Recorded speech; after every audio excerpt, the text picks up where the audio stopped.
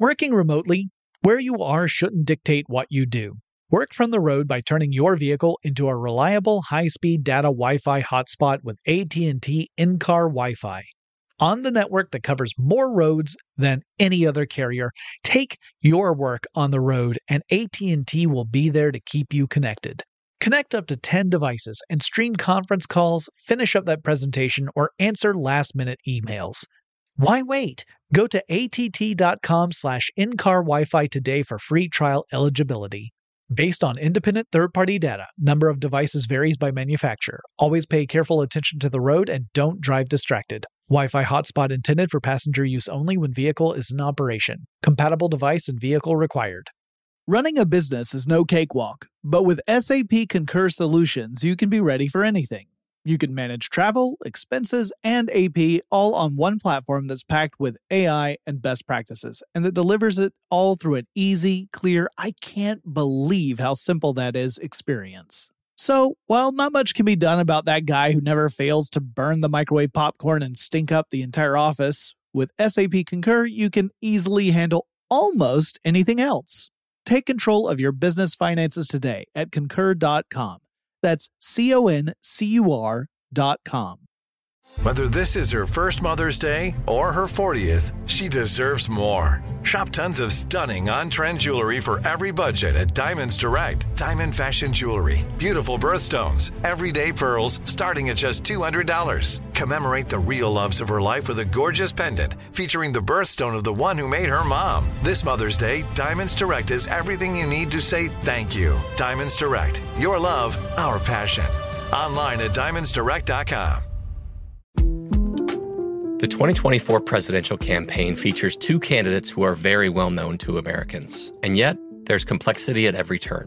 Criminal trials for one of those candidates. Young voters who are angry. The Campaign Moment podcast from the Washington Post gives you what matters. I'm Aaron Blake, and I'm covering my 10th election cycle. My colleagues and I have insights that you won't find anywhere else. So follow The Campaign Moment right now, wherever you're listening.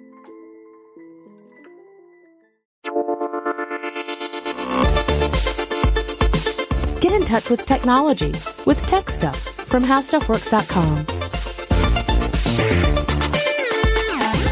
Hey there, and welcome to Tech Stuff. I'm your host, Jonathan Strickland. I'm an executive producer with How Stuff Works, and I love all things tech. Today probably sounds a little different from my normal episodes because I'm actually recording this while I'm in a hotel room in Las Vegas. I'm attending yet another tech conference, but this episode is more in line with our normally scheduled episodes. This one is from a listener request, and the listener in this case wished to remain anonymous, and so I am going to completely comply with his or her wishes, but wanted to know more about end-to-end encryption, which has been in the news a lot, particularly in the UK.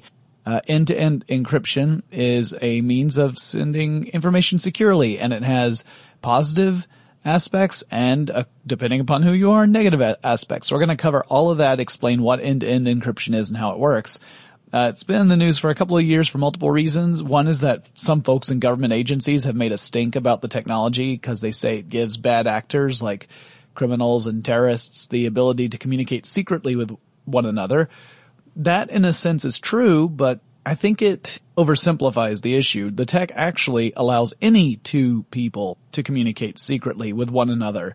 So in other words, it's a tool that can be used by people who are bad, but it in itself is not a bad tool. It's a tool that has tons of legitimate uses that have nothing to do with terrorism or crime. So as an example, let's say you are running a record label and it's your job to sign new acts to this record label. In the old days, you would do all this in person, but today you can do a lot of your business, practically all of your business, over the internet. So you can negotiate with the act, you can come to an agreement on terms, you can draw up a contract, and you can send it over for them to sign and then send it back for you to countersign. But you want all this information to remain confidential. The terms of one agreement with one act could be very different from the terms you set with another act. To lure a really big act to your label, you might have to include more attractive terms for that act, like better percentages. But you don't necessarily want to do that with every act you're signing. It might not merit it in some cases. The amount of investment a label might make in an unproven act could end up being unrewarded down the line. So you would rather have the details of contracts remain secure and not get leaked to the general public, because then your negotiation tools are made plain for everyone to see. It opens up the opportunity for various acts to say, hey, how come they got such a sweet deal and we didn't? And it's all part of business. So you would rather have a means to send all this information in a way so that even if someone were to intercept the messages, no one who didn't have authority would ever understand what it actually says. Now, that particular idea has been around for as long as we have had secrets. How do you communicate a secret to someone else without anyone else finding out about it, particularly if you can't whisper it quietly to that person? You have to come up with a means to hide the meaning of your message in some way. And there are a lot of different ways to do this. So, for example, steganography is a way, and I covered that in a previous episode of Tech Stuff with my friend Ariel, who joined me for that episode. Steganography is the practice of hiding a message within some other form of non-secret data, like an image or a music file. You could literally hide the message inside the image, meaning that unless you know what to look for, you're not likely to discover the message. That's not the most secure way of doing it, obviously, but it is something you can do. I remember collecting old Gru the Wanderer comic books by Sergio Aragonés, who would hide a secret message in every single issue. Typically it would read, "This is the hidden message." So not super duper helpful, but that would be one way of doing it. However, you could also hide the information within the actual text or the file information of the image itself. So instead of like hiding it physically inside the image, you're hiding it in the code that represents the image.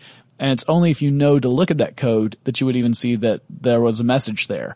The whole point is you're concealing that secret message inside some other non-secret information that you can freely distribute. So you can send that photo out being reasonably confident that people are not going to see that there's a secret message there. You only know that it's there if you know to look for it. At least that's the theory or the hope. Obviously, if someone is super nosy and just curious and they start looking at these things more closely, they might uncover that message. So it's not always the most secure methodology. Cryptography, which means to make communication secret, is a very broad category, and encryption falls into that category. Encryption is the specific process to make hidden or secret. The two terms are often used interchangeably, but technically they are distinct, though I guess if enough people use them interchangeably for long enough, the meaning itself will change, because that's how language works, but that's a bonus episode, I guess. So with encryption, you would use some sort of process to encrypt the data. You would use a cipher to take a plain message, the secret that you wish to communicate, and you would turn it into something that the average person would not be able to understand. But your intended recipient would have the knowledge of how to reverse this process to decipher the mixed up message so that he or she could read the original secret. So let's take a super simple example, one that would never be used in modern day encryption. Let's take a basic substitution cipher in which we swap out letters for other letters. In a super simple version of this, our two communicators have agreed that for the purposes of their messaging, they will shift all letters over by one so that an A will be represented by the letter B. A B will be represented by the letter C, and so forth until you get to Z, which will be represented by the letter A. So if I wanted to write out Jon as my sign-off, shortening my name to John, I would actually use the letters KPO. My recipient would receive this message and say, I must decipher it by cleverly stepping back each letter by one position, and I get Jon. Oh, it was Jonathan who sent me this message. Now clearly, anyone could crack that code. It would not take any sort of master code breaker to do it. You don't need a computer to do it. It is the simplest of substitution ciphers. And obviously that would never stand. However, much more complicated ciphers have been used throughout history, and in fact, one of the earliest uses for computers was in decoding encrypted messages. During World War II, computers were dedicated to cracking codes made by physical devices like the Enigma machine. But I've talked about that in previous episodes, so I'm going to move on rather than dwell on it here. Now, in cryptology, people often use examples to explain specific implementations and strategies. This has led to two fictional characters becoming placeholders for these examples. So when you want to say person A and person B, that gets really cumbersome. So those characters are Alice and Bob. If you've ever heard examples using Alice and Bob, it comes from this branch of cryptology. The characters were actually created by three researchers named Ron Rivest, Adi Shamir, and Leonard Alderman, who came up with the RSA encryption strategy. RSA for the first initial of each of their last names. So Rivest, Shamir, and Alderman, you get RSA.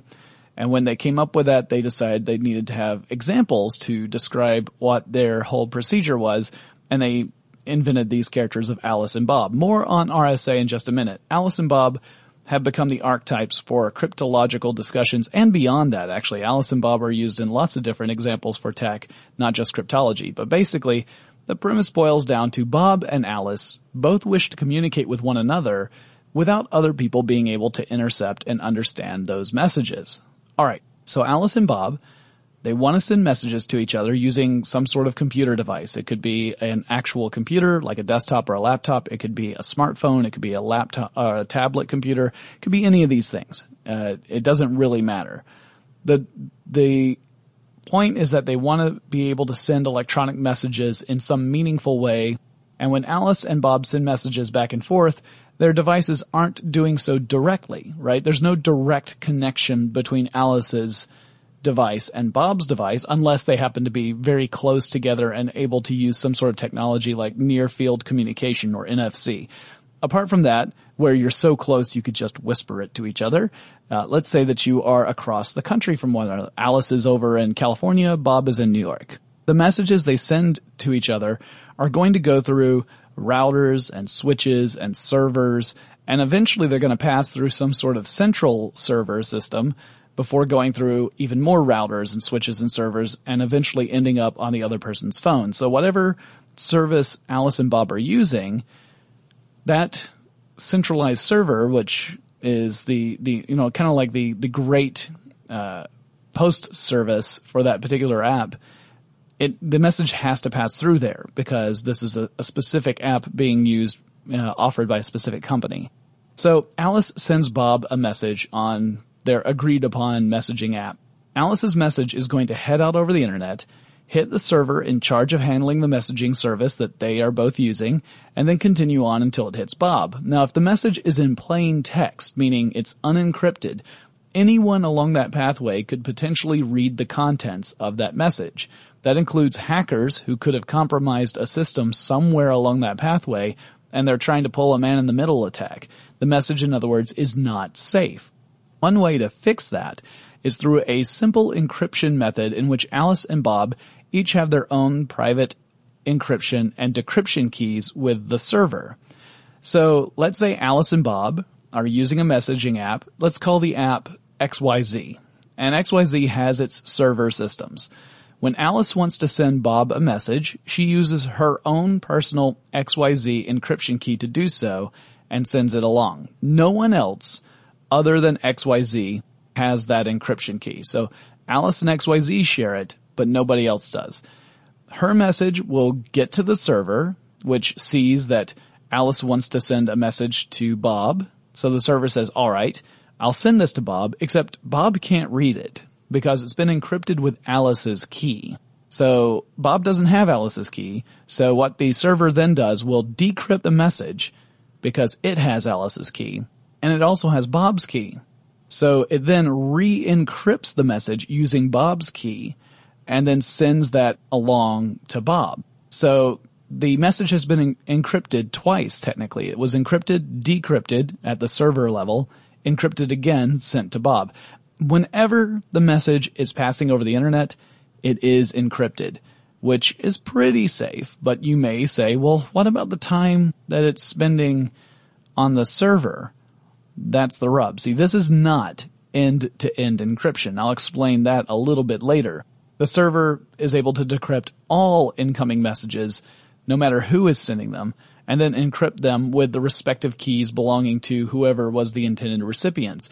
But this creates a few different problematic scenarios. One is that governments, they love this strategy because it opens up the possibility that the server could release messages on a court order or some other means, like if the government orders the service to share those messages and the service is compelled to agree to it, then potentially the government could get hold of unencrypted plain text messages because at the server level, everything gets unlocked.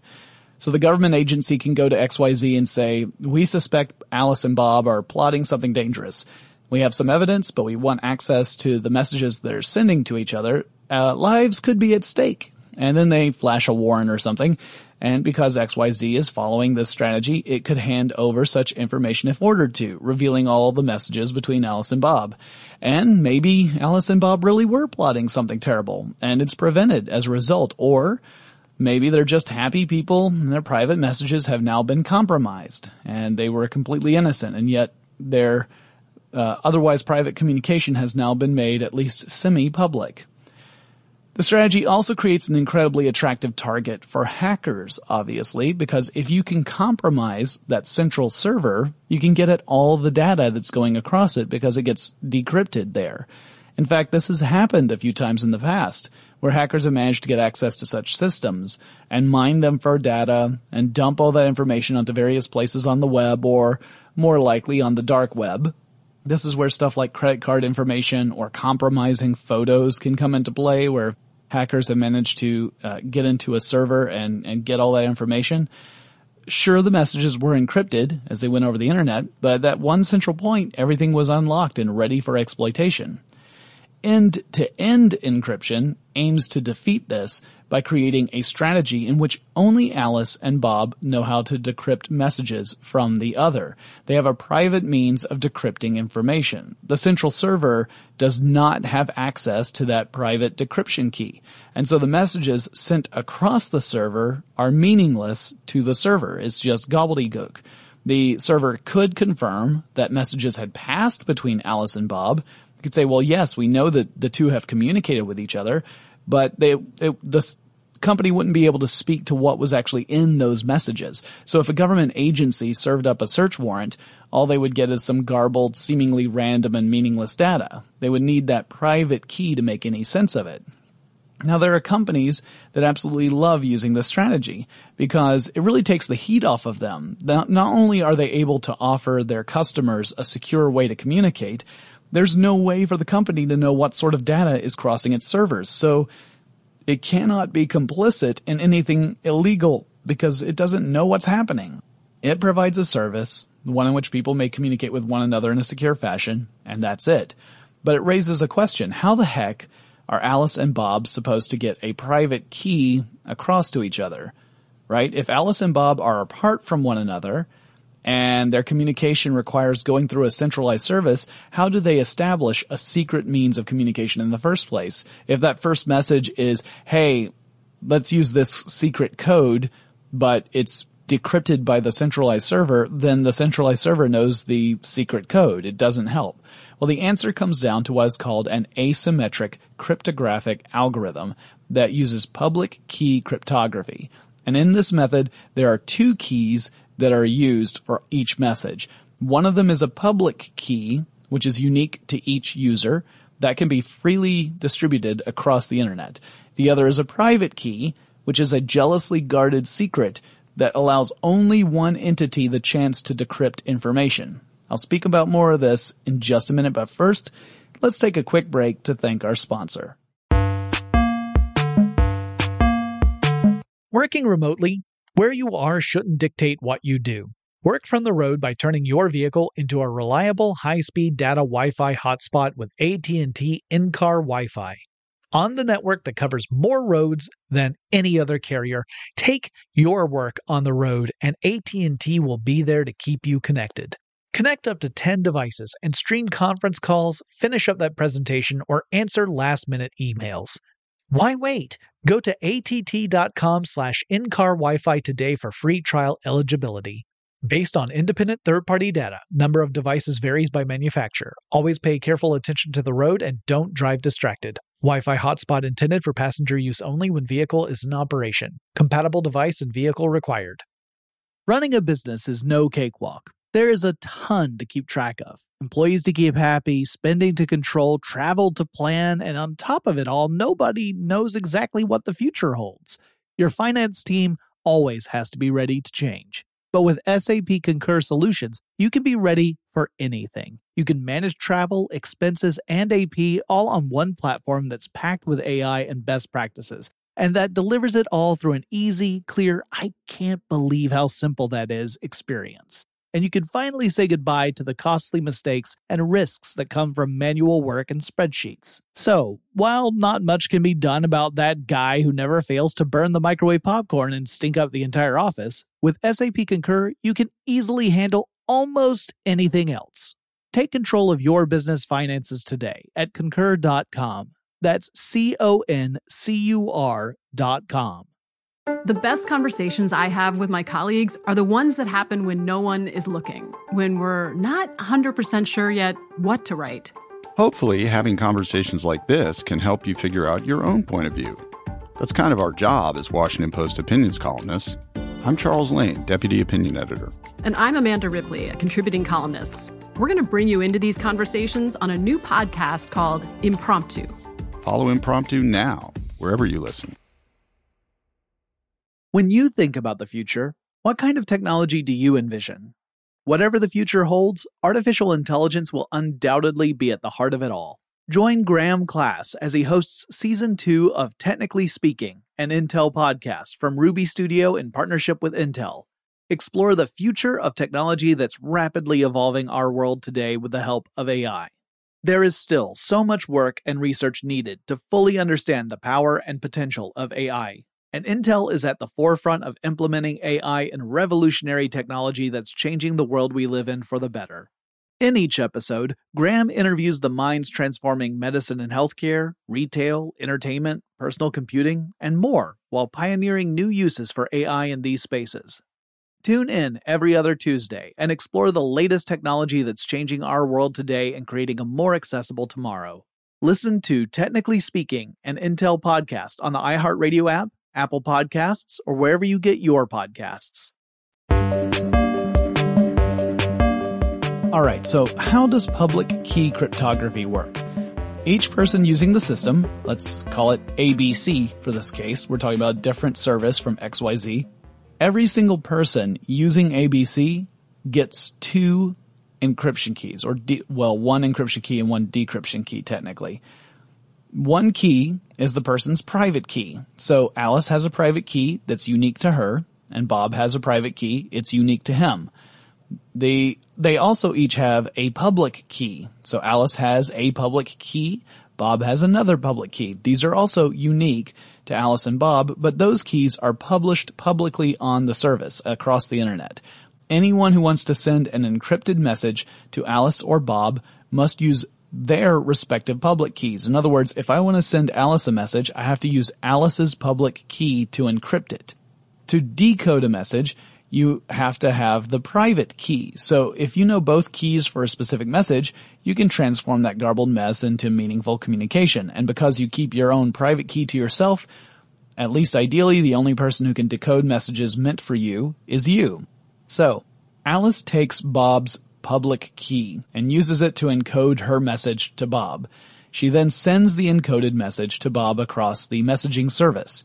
The encoded message passes through ABC's server, which cannot read the message because ABC does not have Bob's private key. Only Bob has that.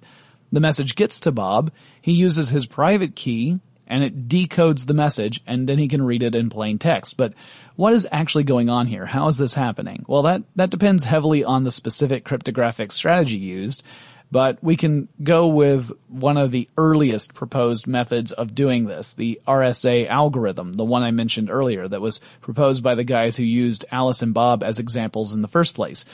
This one relies on prime numbers. And just a quick refresher, a prime number is only equal to 1 times the prime number itself. There are no other multiple factors. There are no other numbers you can multiply together to get the prime number. So if you can get to the value of a number by multiplying any other two numbers, it's what we call a composite number and is not a prime number. So the numbers 1, 2, and 3 are all prime numbers. They are only divisible by themselves and by 1. There are no other factors, right? That are whole numbers anyway. Because the only multiplication you can do to arrive at them is 1 times 1 is 1, 1 times 2 is 2, and 1 times 3 is 3, respectively. 4 is the smallest composite number because you can multiply 2 times 2 to get 4. So it's 1 times 4 is 4 and 2 times 2 is 4. That means it is not a prime number. It's a composite number. So if a number is only divisible by 1 or itself, then it's a prime number. The RSA algorithm takes two really big prime numbers, like hundreds of digits long. You might find systems that use a 512-bit prime number, though a lot of security experts would say a 1024-bit prime number would be better. Then it takes those two already huge numbers. Remember, it has to identify two different prime numbers that are enormous, and then multiplies those two enormous prime numbers together to get a new number. This number is called the modulus. It then requires the calculation of the totient of that product. And this is where you say, wait a minute, hang on, what the heck is a totient? At least if you are like me. I was an English lit major. I never got to totients in my studies in math. But a totient is a number that describes the number of integers smaller than a given number that are co-prime with that number. Oh, that's a lot of numbers. Let me try that again. Let's say you've got a really big number, and the totient is all of the integers that are smaller than this really big number that are co-prime with that really big number, which means they share no factors except 1 with that really big number. So let's use an example, because this sounds really vague, right? Let's say that we have the number 14. We got to 14, and we took prime numbers. We took the number 2 and the number 7, and we multiplied those together. Those are our prime numbers we started with. So again, this is just an example. You would never use numbers this small.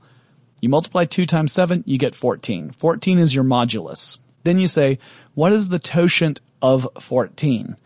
The answer is 6, and here is why. First, you take all the integers that are less than 14, which is 1 through 13, right? You can't use 14. You have to use all the whole numbers that are lower than 14. So 1 through 13. But the numbers also have to be co-prime with 14. That means they cannot share any factors that 14 has. Now the factors of 14 are 2 and 7. So we get those off the list. Those get removed. So 2 and 7 are gone. But you also have to eliminate the numbers 4, 6, 8, 10, and 12.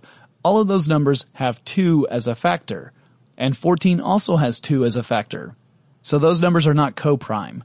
So you strike those.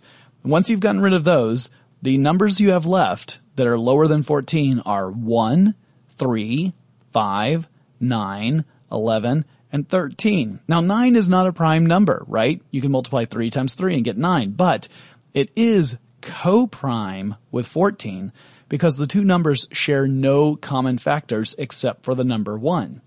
So when you count up all the co-primes that are left after you've eliminated the numbers that are not co-primes, you find out you've got 6 numbers total.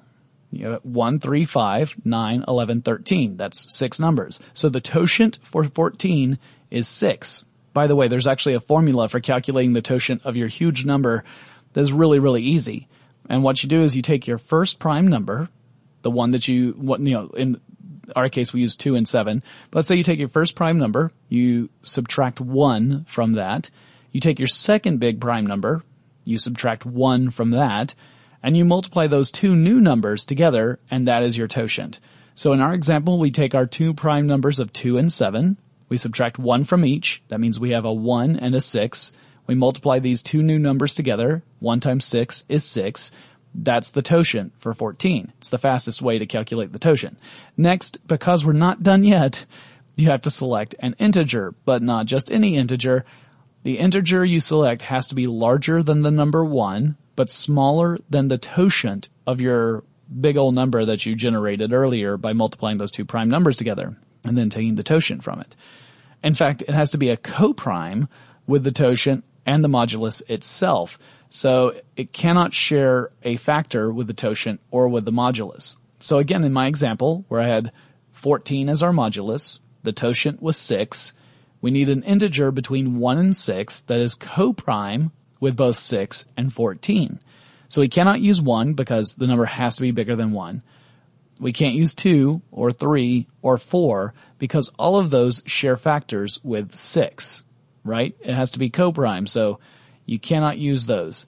The only number available to us is 5. This becomes our encryption key. Figuring out the decryption key is a little more complicated, and that's probably making some of you scratch your heads because what I just went through is fairly complicated for those of us who are not very mathematically inclined. I include myself in that number, by the way.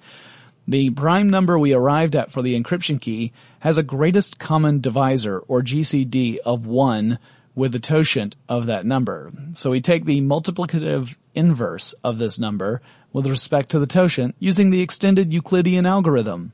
Yeah, it gets super duper complicated, and I'm pretty sure I can't explain it, especially not in audio alone. So we'll skip ahead. Just imagine you do some more complicated math, and you denote this result with the letter D, and that represents the private key. Now, I use the prime numbers 2 and 7 in my example only because they were easy to work with, but that's precisely why no one in their right mind would ever use those to encrypt anything.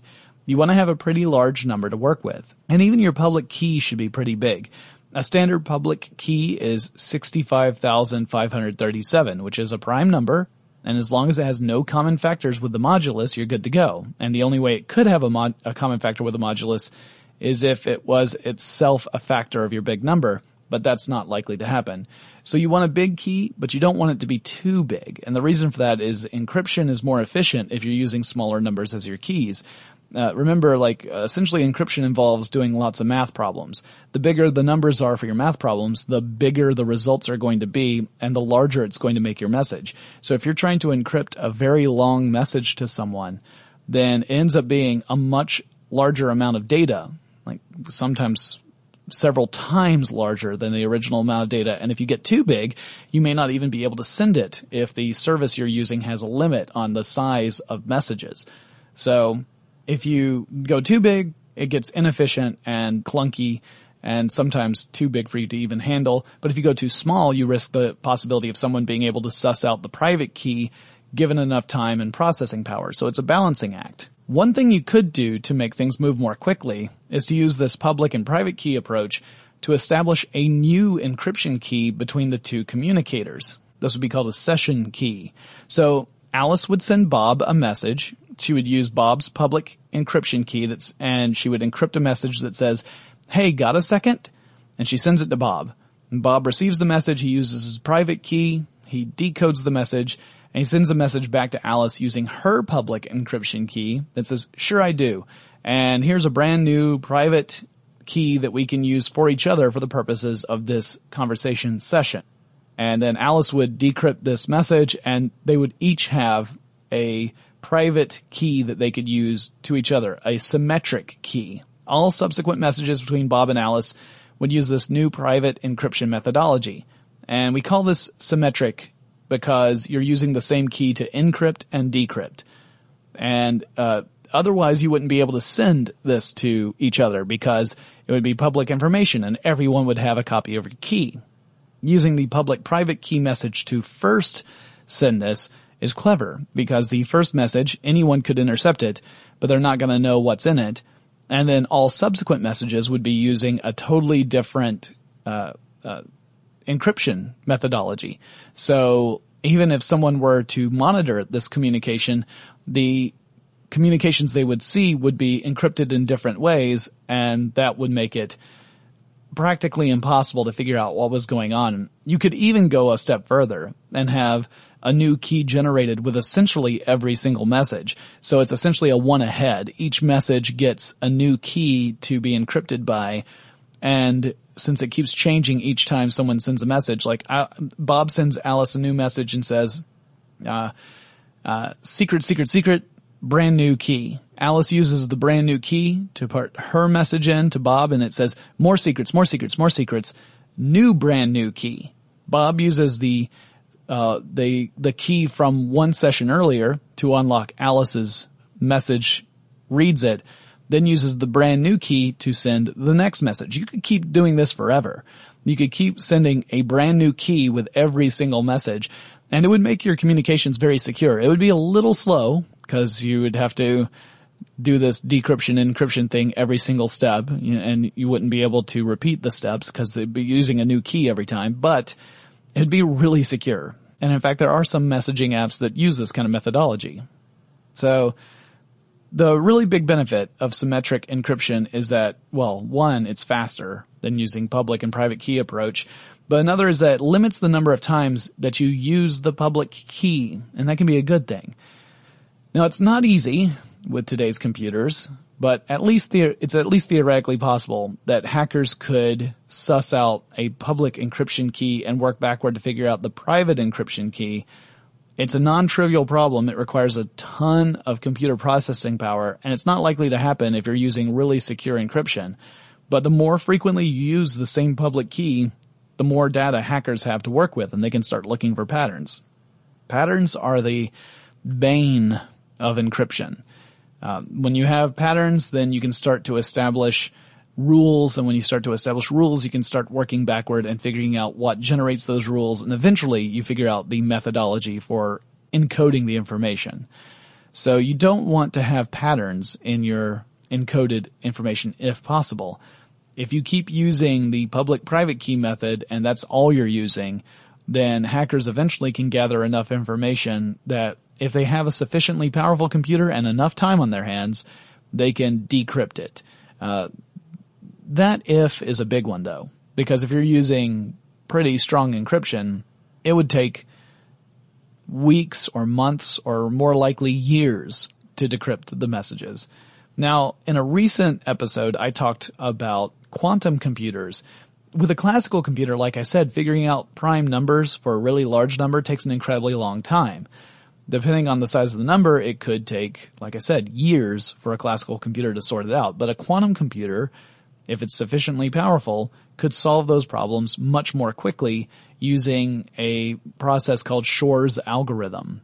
So if you have a quantum computer with a sufficient number of qubits, you could crack this type of encryption relatively quickly and pretty reliably. So it's therefore imperative to look at new methods of encryption in order to avoid a situation in which the first really powerful quantum computer effectively gets a skeleton key to all encrypted messages that have been sent across the internet.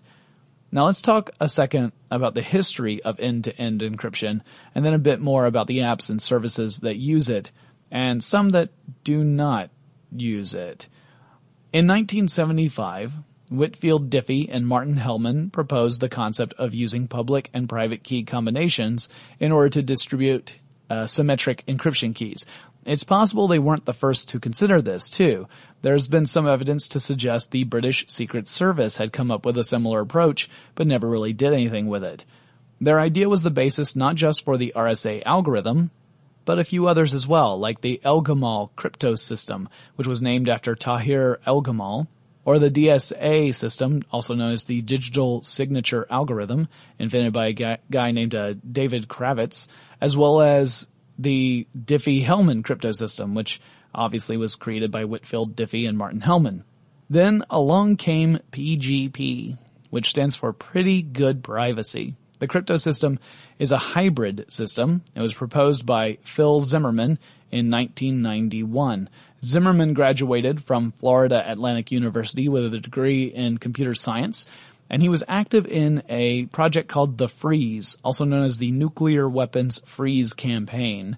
The purpose of this organization was to try and curtail nuclear arms production in an effort to de-escalate mounting global tensions and to remove an existential threat to the human race. And Zimmerman created PGP to allow for secure email communications among various parties to make their efforts more effective and less likely to get snooped on. Now, when you use PGP, the first thing it does is it takes your plain text message and compresses it. And so it makes it smaller, which is one benefit, but it also helps to make it more secure because it reduces patterns that might otherwise be useful to hackers who want to decrypt messages.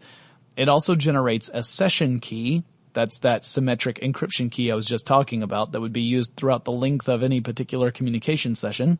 The way PGP does this is pretty cool. It actually generates the data for the session key based on your mouse movements and keystrokes you've typed. So it's based upon physical interactions you've had with your computer, not with any other just random prime number. All of this, the compressed plain text message and the unique session key generated from your physical interactions with your computer, then get encoded using this public-private key strategy. If Alice sends a message using PGP to Bob, first Alice's computer will compress her message. It will append a session key based on Alice's typing and mouse movements, and then encrypt all of that mess using Bob's public key. Then the message travels to Bob. Bob uses his private key to decode the message, and he can see the session key Alice has set up and then use that to communicate back with her securely for the rest of the session. Zimmerman's PGP was more than just pretty good. It was actually a brilliant approach to encryption. It became adopted by many organizations and people across the United States and then the world, and that caused a huge amount of trouble for Zimmerman. For one thing, RSA Security wished to question Zimmerman about the use of the RSA algorithm within PGP. There were some disputes about the licensing. Then the United States Customs Services decided to investigate Zimmerman because of the distribution of PGP beyond the U.S. borders. Because in the United States, there was the Arms Control Act, and it listed cryptographic software as a type of munitions, which would mean if Zimmerman had allowed his work to go outside the U.S., he would be in very big trouble because it was similar to shipping prohibited weapons outside the country. And if you think that sounds a little crazy, that software could be considered a weapon, well, welcome to the 21st century. Zimmerman was never officially charged with any crime, but the investigation did last several years. Eventually, the courts determined that PGP did not fall into a category that would be considered munitions, and today, his PGP technology is the property of the security firm Symantec, which purchased the PGP Corporation back in 2010. Now, I've got a little bit more I want to say about end-to-end encryption, but before I get to that, let's take another quick break to thank our sponsor. Working remotely, where you are shouldn't dictate what you do. Work from the road by turning your vehicle into a reliable high-speed data Wi-Fi hotspot with AT&T in-car Wi-Fi. On the network that covers more roads than any other carrier, take your work on the road and AT&T will be there to keep you connected. Connect up to 10 devices and stream conference calls, finish up that presentation, or answer last-minute emails. Why wait? Go to att.com/in-car Wi-Fi today for free trial eligibility. Based on independent third-party data, number of devices varies by manufacturer. Always pay careful attention to the road and don't drive distracted. Wi-Fi hotspot intended for passenger use only when vehicle is in operation. Compatible device and vehicle required. Running a business is no cakewalk. There is a ton to keep track of. Employees to keep happy, spending to control, travel to plan, and on top of it all, nobody knows exactly what the future holds.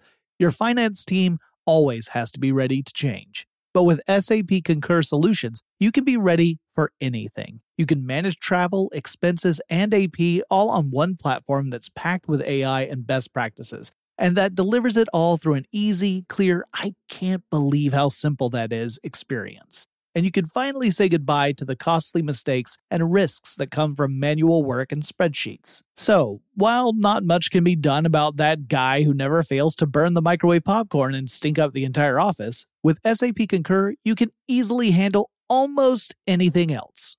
Take control of your business finances today at Concur.com. That's CONCUR.com. I bet you're smart. Yeah, and you like to hold your own in the group chat. We can help you drop even more knowledge. My name is Martine Powers. And I'm Elahe Izadi. We host a daily news podcast called Post Reports. Every weekday afternoon, Post Reports takes you inside an important and interesting story with the kind of reporting that you can only get from the Washington Post. You can listen to Post Reports wherever you get your podcasts. Go find it now and hit follow. When you think about the future, what kind of technology do you envision? Whatever the future holds, artificial intelligence will undoubtedly be at the heart of it all. Join Graham Class as he hosts Season 2 of Technically Speaking, an Intel podcast from Ruby Studio in partnership with Intel. Explore the future of technology that's rapidly evolving our world today with the help of AI. There is still so much work and research needed to fully understand the power and potential of AI. And Intel is at the forefront of implementing AI in revolutionary technology that's changing the world we live in for the better. In each episode, Graham interviews the minds transforming medicine and healthcare, retail, entertainment, personal computing, and more, while pioneering new uses for AI in these spaces. Tune in every other Tuesday and explore the latest technology that's changing our world today and creating a more accessible tomorrow. Listen to Technically Speaking, an Intel podcast on the iHeartRadio app, Apple Podcasts, or wherever you get your podcasts.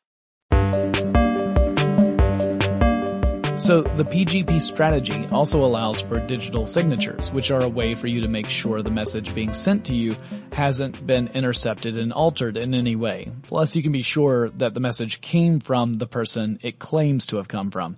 Digital signatures in PGP use what is called a one-way hash function. The implementation PGP uses is to take the message, which can be of any length. So let's say it's a really, really long message. Then it does a mathematical process on it to arrive at a fixed length output, such as 160 bits. So the 160 bits does not contain the entire message. It represents the entire message. It's a fine distinction. It doesn't matter how long that original message was. The goal is to create this shorter hash. That speeds things up. It doesn't make file sizes balloon from the encryption process. The hash function depends entirely on the message itself. So if someone were to change even one single bit, as in 1, 0, or 1 of information in that message, the hash value would also change because it depends upon the nature of the rest of the message. So if you send a message to someone and they know what the hash value is supposed to be, they can verify that the associated message was never altered. So they've got essentially the hash value it's supposed to be and the hash value it actually is. If those two numbers are different, then they know that something has happened to the message in transit. The way PGP does this is to generate a hash called the message digest. It uses the message digest and the private key to create a signature. Then PGP sends the plain text and signature together to the recipient. The recipient uses PGP to recompute the message digest to verify it is from the supposed sender and that it hasn't been altered. And if the recomputed message digest is the same as the original that was in the message, everything's good. If the recomputed one is not the same, then something has happened. And you know that the trail between the two has been compromised in some way. By the way, this does not reveal the private key to the other person. The private key remains private. PGP is able to protect that, which is kind of cool. All right, so who uses end-to-end encryption and who does not? Well, among the messaging apps that use end-to-end encryption, there is the big daddy WhatsApp. That's an incredibly popular messaging app. It is owned by Facebook now. It didn't start off as a Facebook project. It was purchased by Facebook. The original messaging app was co-founded by Jan Koum, who grew up in the Ukraine and wanted to create a way in which people could send messages safely without the fear of an oppressive presence, like a totalitarian government agency, for example, that could read all of them. Now, he had moved to America when he was 16, and years later he met with a guy named Brian Acton, and Acton became the other co-founder of WhatsApp. They created the messaging service, and they used end-to-end encryption to protect users' privacy. When Facebook purchased WhatsApp, many security experts expressed concern because they were worried that Facebook might chip away at the messaging app's security and allow Facebook the chance to mine these messages and then sell that data to advertisers. And there have been accusations levied at Facebook claiming as much. Tobias Bolter, a security researcher, told reporters at The Guardian that Facebook had the ability to generate new encryption keys for offline users and thus access messages that would be sent to them. Whether that's true or not, I don't know. Facebook has denied that they have the ability to read any messages from their users, but there's still a lot of concern about WhatsApp in general. Another app that uses end-to-end encryption is Signal. Signal started out as text-secure private messenger, and you can also use Signal to make encrypted voice and video calls to other users. These follow a similar approach to messages and emails. The protocols are obviously a little different because they're different media or different forms of messaging, but the general principle remains the same. The idea that all the information being sent across these channels is encrypted all the way until it gets to the destination device. Wire is another popular app, particularly in countries belonging to the European Union. It's also free and open source. The app does store a record of the people you've communicated with. That's a little problematic from a security standpoint. Now, the purpose of storing this information is to make it easier to synchronize an experience across devices. Because one of the big drawbacks of the public-private key approach is that ideally you have that private key on one and only one device. If you share a private key across multiple devices, then you have increased the possibility of someone getting access to your private key. But if you lose the device that the private key is on, you lose all your messaging history as well. Because remember, no one else can see what that encrypted stuff is, because it all used your public key that could only be decoded by your private key. So if you lose your private key, all you have is gobbledygook. You can't read it. That is, of course, if you haven't been storing messages in some other fashion, like in plain text. Some services you could, as a user, opt to store your messages using a third-party application. This would be like you receive the message, you decrypt the message when you receive it, you have the message in plain text because you have to in order to read it or view it or whatever it may be.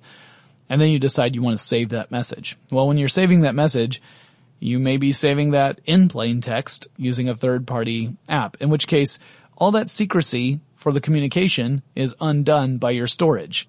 It becomes a security vulnerability. So you could be super careful about messages as they speed to and from your device, but if you're then storing everything on a cloud server somewhere, you could still technically be allowing some other company access to that information after the fact. But if you don't do that, if you lose your phone, then you could lose all those messages, all the histories, all the communications. So it's a tough situation. Also, by the way, this means that hackers will sometimes concentrate not on trying to intercept a message in the middle, because if it's encrypted, it could be more trouble than what it's worth to try and decrypt it. Or instead of doing that, they'll try and target the end device. So in other words, they're actually trying to get physical access to your computer or phone, or somehow be able to look at your screen remotely once the decryption process has happened. So they want to compromise your device at that point because it's relatively easier than trying to decrypt one of these heavily encrypted messages on the internet. Anyway, Wire has said that once a user deletes his or her account, then the service deletes all the associated information with that account. All the stored connections, everything is gone once you delete your account with Wire, according to the service. There's also a multi-platform app that's popular that's called Telegram. Telegram, you can search for people by username rather than by phone number. A lot of apps require that you know the phone number of the person you're trying to contact.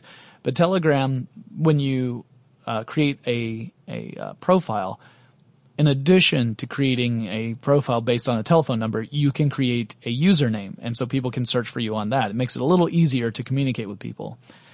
There's also another app called Wickr, W-I-C-K-R, which is really popular in enterprises, so in business, not necessarily as much with individual users. But as for email, there are services like TorGuard, Hushmail, MailFence, Tutanota, Runbox, ProtonMail. All of these use various encryption strategies to keep messages safe. Not all of them necessarily use end-to-end encryption.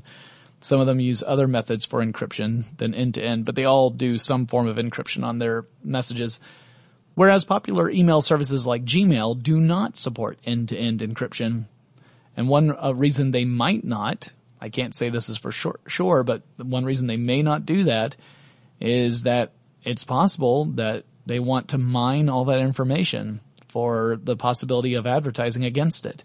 So in other words, you send a message, Alice sends a message to Bob. Alice talks about all these nice flowers that she saw on a recent trip.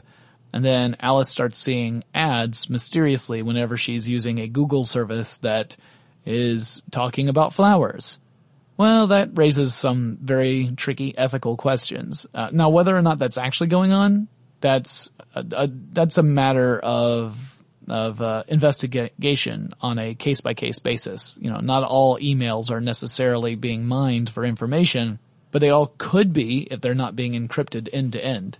So there are a lot of advocates for privacy out there who, some of them will say, hey, don't even bother sending me any email if it's not encrypted. I'm not interested. If you're not using an encryption service of some sort, then I do not want to communicate with you because I prefer to keep my privacy private.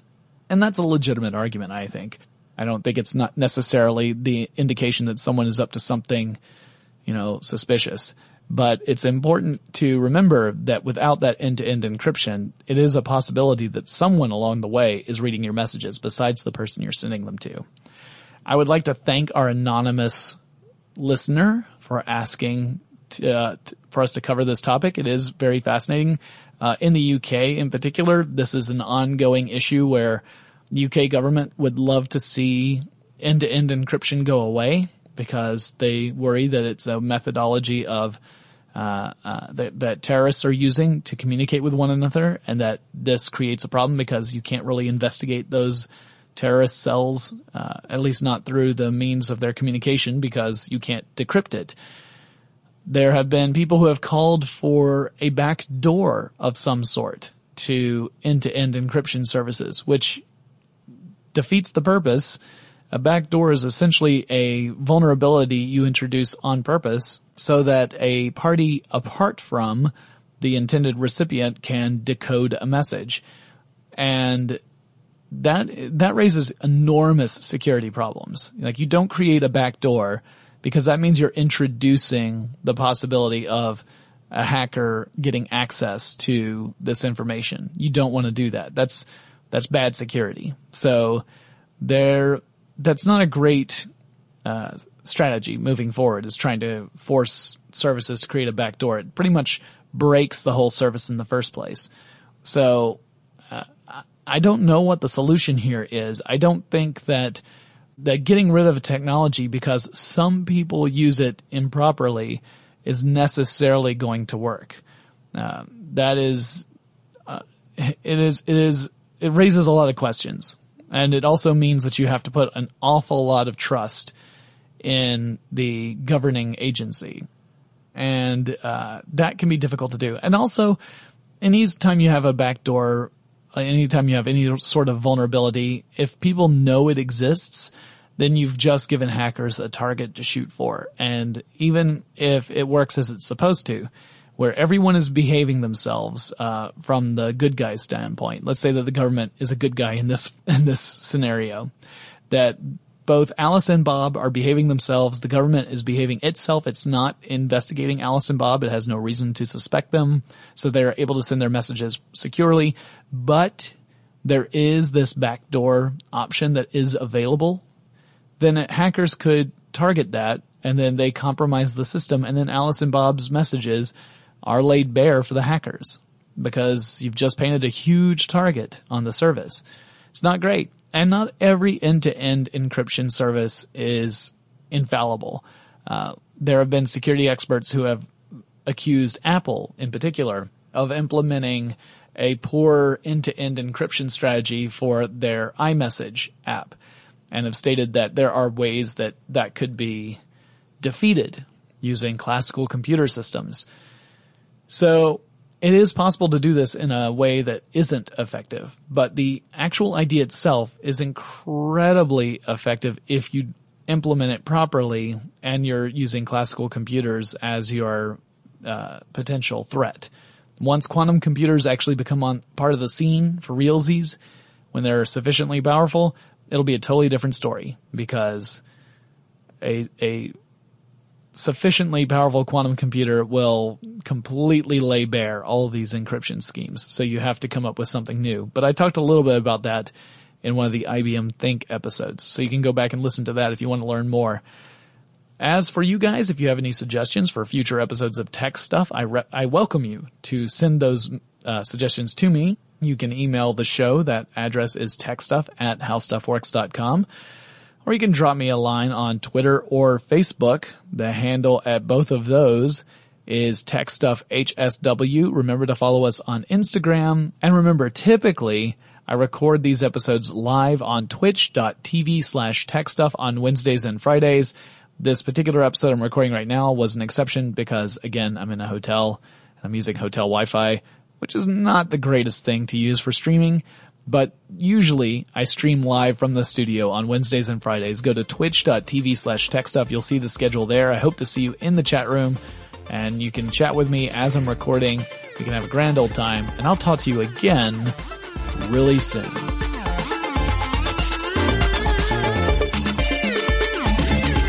For more on this and thousands of other topics, visit howstuffworks.com.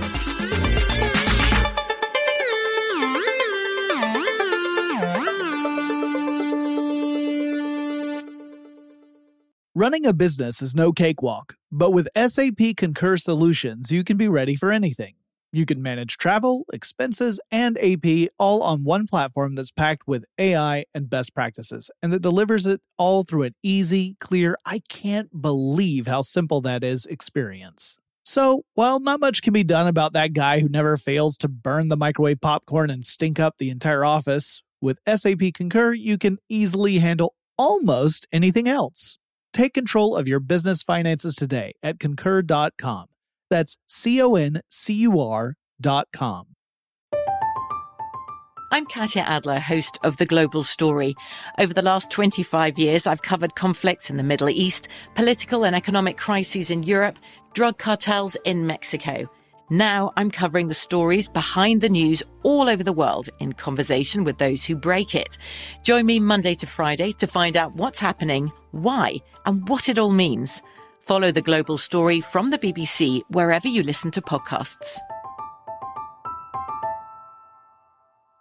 Xumo Play is your destination for endless entertainment. With a diverse lineup of 350-plus live channels, movies, and full TV series, you'll easily find something to watch right away. And the best part? It's all free. Love music? Get lost in the 90s with iHeart 90s, dance away with hip-hop beats, and more on the iHeartRadio music channels. No logins, no signups, no accounts, no hassle. So what are you waiting for? Start streaming at play.xumo.com or download from the app and Google Play stores today. All you can stream with Xumo Play.